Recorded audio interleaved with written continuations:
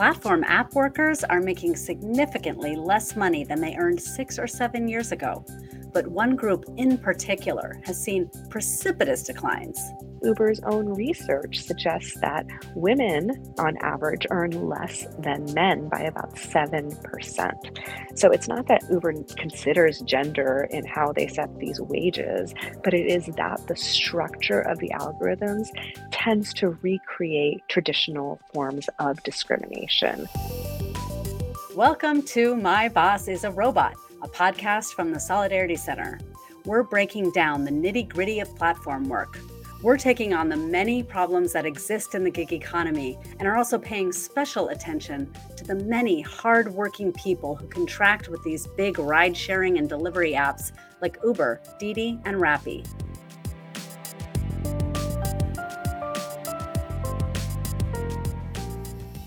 I'm Shauna Bader-Blau, Executive Director of the Solidarity Center.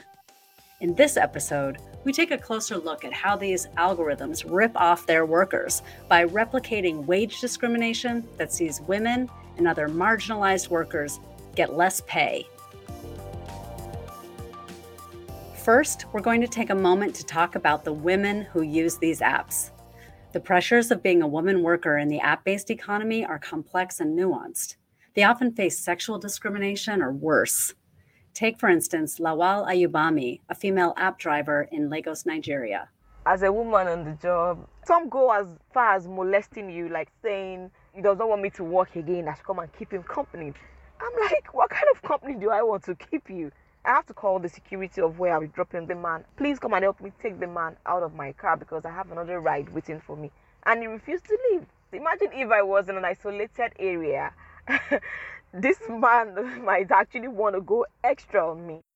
Ayubami says she's propositioned 20% of the time. If I pick maybe 10 men in a day, let's say 2, they want to see if they can have their way with you. And I always tell them that if you're proposing that right now, you're telling me to be doing another thing instead of me trying to work legitimately for myself. So I'm not in for that.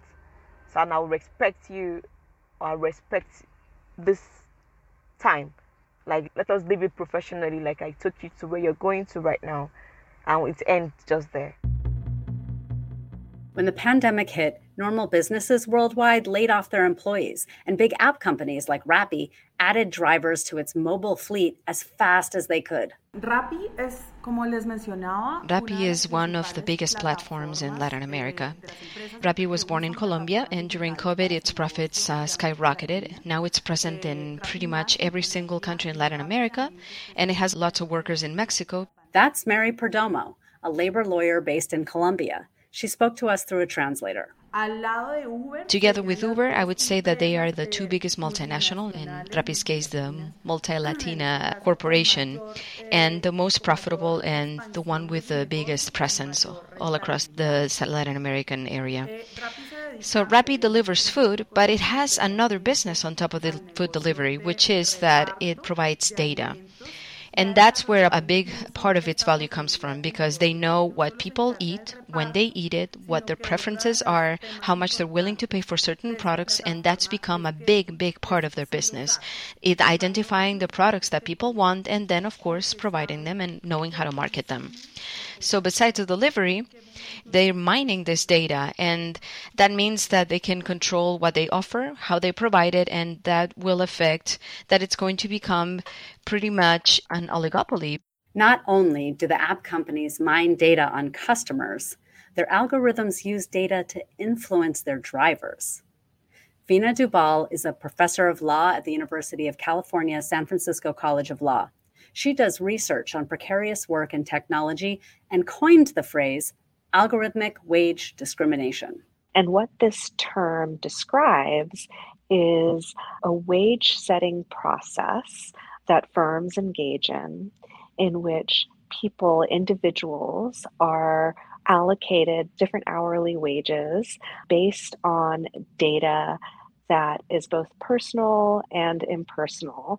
But what it essentially means is that individuals get variable digital hourly wages based on black box algorithms that firms build.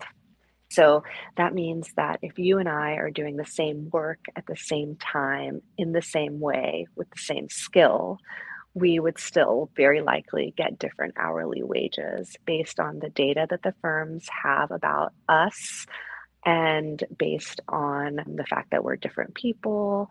And it sort of throws out the idea of equal pay for equal work, which is both sort of a moral and legal assumption we have in the US about how work should work.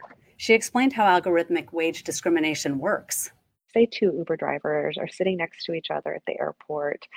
They both get fares that are similar at the same time, that are similar lengths to similar place, but their base fare is dramatically different. And then in addition to that, one Uber driver, say Marta, has been given a bonus offer. So Uber has said, if you complete 100 rides this week, we're going to give you $100. But Diego, that same week, who's the other driver, hasn't gotten a bonus offer. Now, he doesn't know why he didn't get a bonus offer. Marta doesn't know why she did get a bonus offer, and neither of them know what's going to happen next week or tomorrow. Marta's hourly wage is dramatically different than Diego's hourly wage, even though they were working at the same place at the same time. But it's important to understand that this discrepancy is not based purely on demand. It's based on a plethora of other data and algorithms that determine how drivers get their fares. Professor Dubal says that not only are the wages different, the percentage differences might also be really extreme. We're talking as high as an 80% difference in hourly wages from day to day and even week to week. And what is most striking is that they cannot predict what those hourly wages might be. And so it is not just the indignity of two different workers doing the same work at the same time, earning dramatically different earnings. It is also the fact that going to work, you have no idea whether or not your wages are going to look the same as they did yesterday, as they did last week, as they did last month.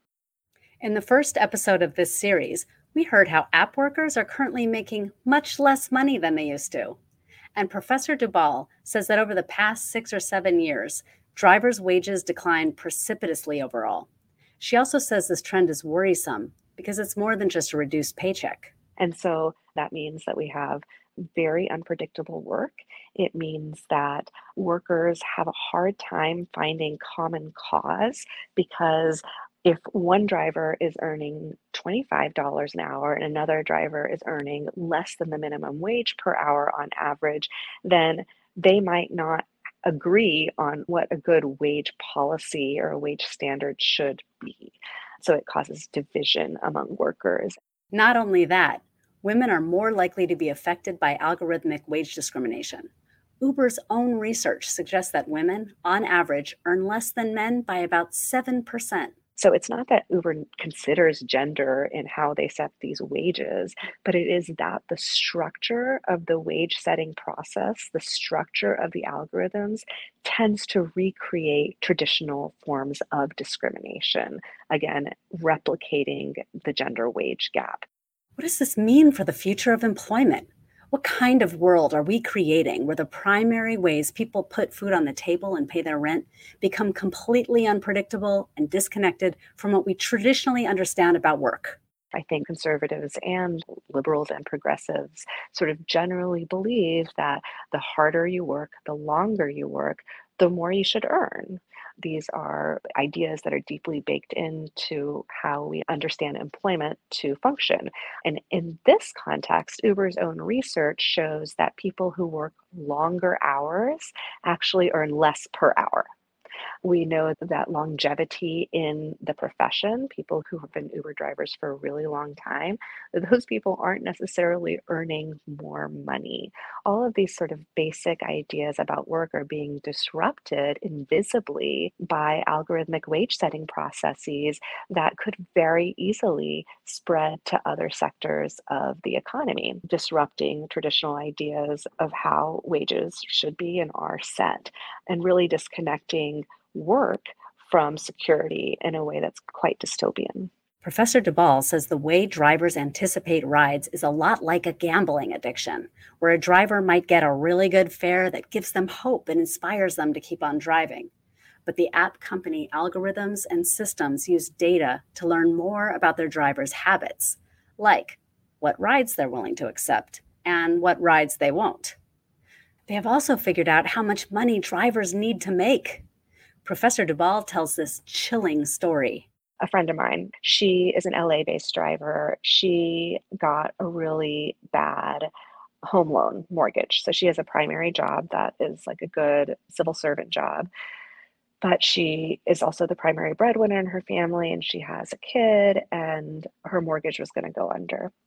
And so she started driving for Lyft after work on Fridays and Saturdays. So, of course, this meant that time that she normally spent to recreate with her wife and her child, she couldn't do anymore, right? Because now she's spending her evenings, her spare time, trying to earn money to meet her monthly loan payment. So she starts driving, and the first few months, she's like, this is awesome. This is great. Like, I know I just need to drive for 3 hours, 8 to 11 in LA on Fridays, same thing on Saturdays, and I'm going to earn the extra money I need to earn. But she said what was really striking was after doing this for a month, her wages dropped a little bit. And then the second month, her wages dropped a little bit more. And then the third month, she realized she was having to drive 5 hours a night to earn the same amount that she had been earning in 3 hours in the previous month. And what she said was that the system figured out that she was trying to earn a certain amount, wanted to keep her in the system for longer, and so was giving her lower fares. Now, driving between 11 and 2 a.m. for a woman is pretty dangerous in any urban environment. Like, every single driver that I have talked to that is a woman has experienced some kind of sexual harassment or sexual assault. And when you add alcohol, when you add late nights into the picture, you're more likely to experience this. And she said it was very unsafe. She did experience multiple instances of sexual harassment. And she just was like, this is so terrible that now I have to experience this for longer than I did before. And she's like, why don't I deserve a predictable wage like every other person that has a part-time job?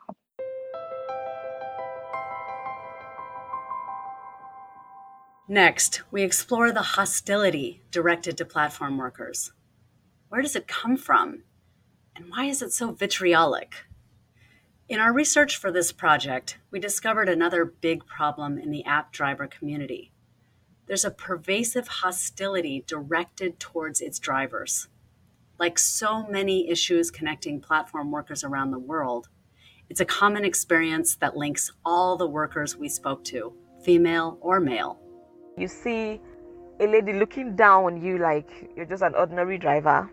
The most often is the verbal and the insult, and the vendors perceive riders as below them. We see that there's this stigma. Whenever people see a delivery worker, that there's this face they make as if they were not part of society, as if they were just marginal. People try to mess up with your psyche, like they want to, let's say, ridicule you. And sometimes the vendors, when they're not happy with us, they make the order very slow. Sometimes they take 1 to 2 hours intentionally just because they're not happy with us. You just heard app drivers from Thailand to Nigeria to Ecuador. Their mistreatment is a common theme, and it's hard to know or make any firm assertions to determine where the negativity comes from. But on the ground, gig workers and app drivers are now seen as lesser.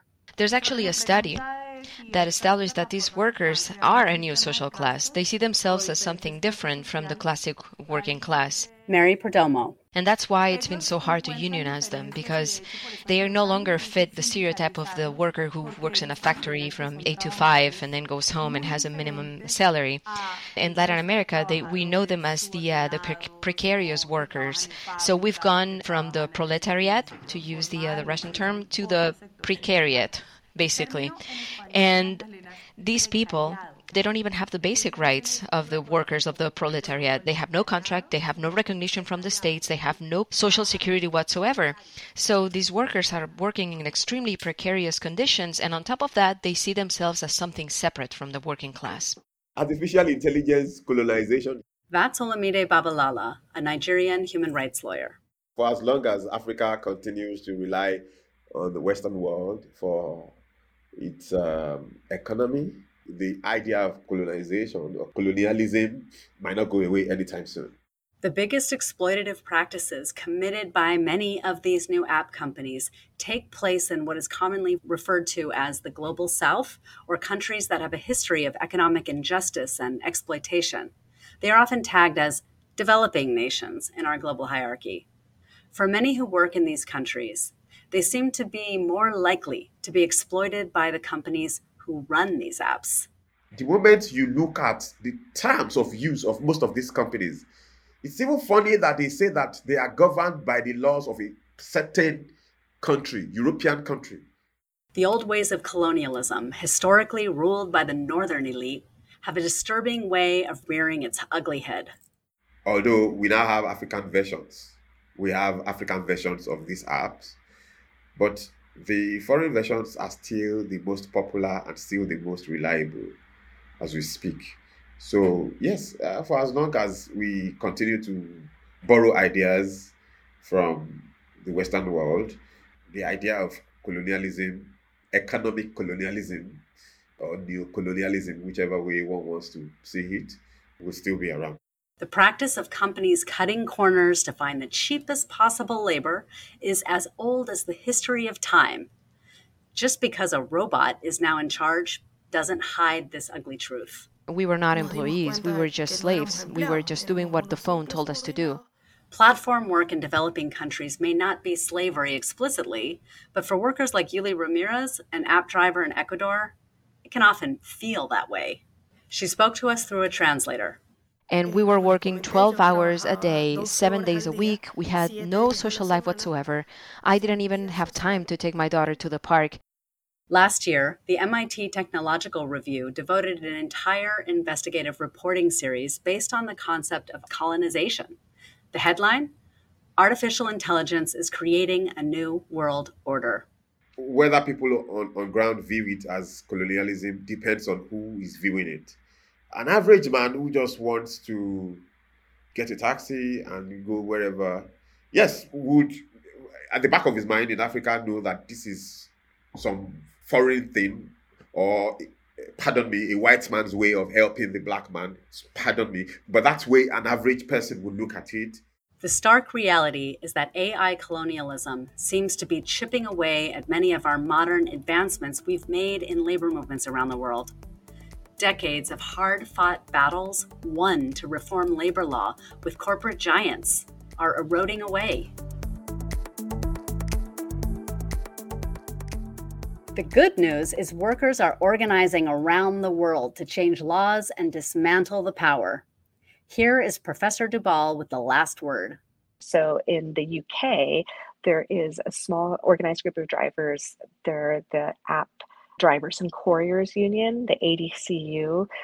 They're really this amazing militant group of workers that have been organizing and that sued Uber specifically to say that they were actually workers who deserved access to an hourly wage floor and to their basic protections like holiday days off, pension contributions, etc.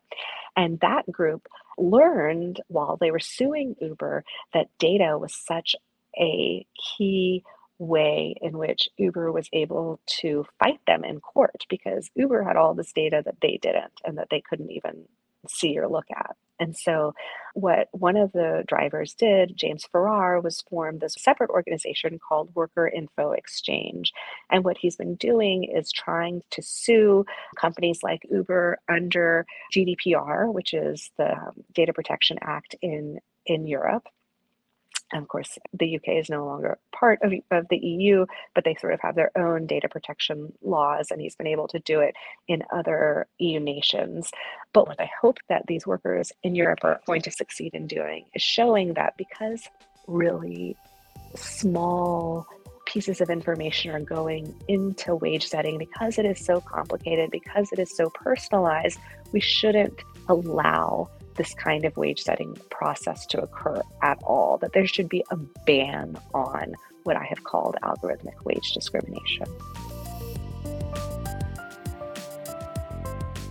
The next time you have food delivered to your house or apartment, when you see the worker, make sure to treat them kindly and make sure to give them a nice tip too.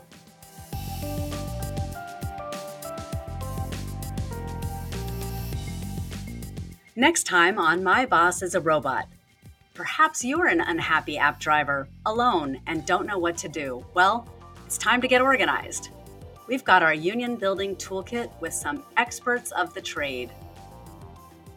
That's next time on My Boss is a Robot. I'm Shauna Bader-Blau.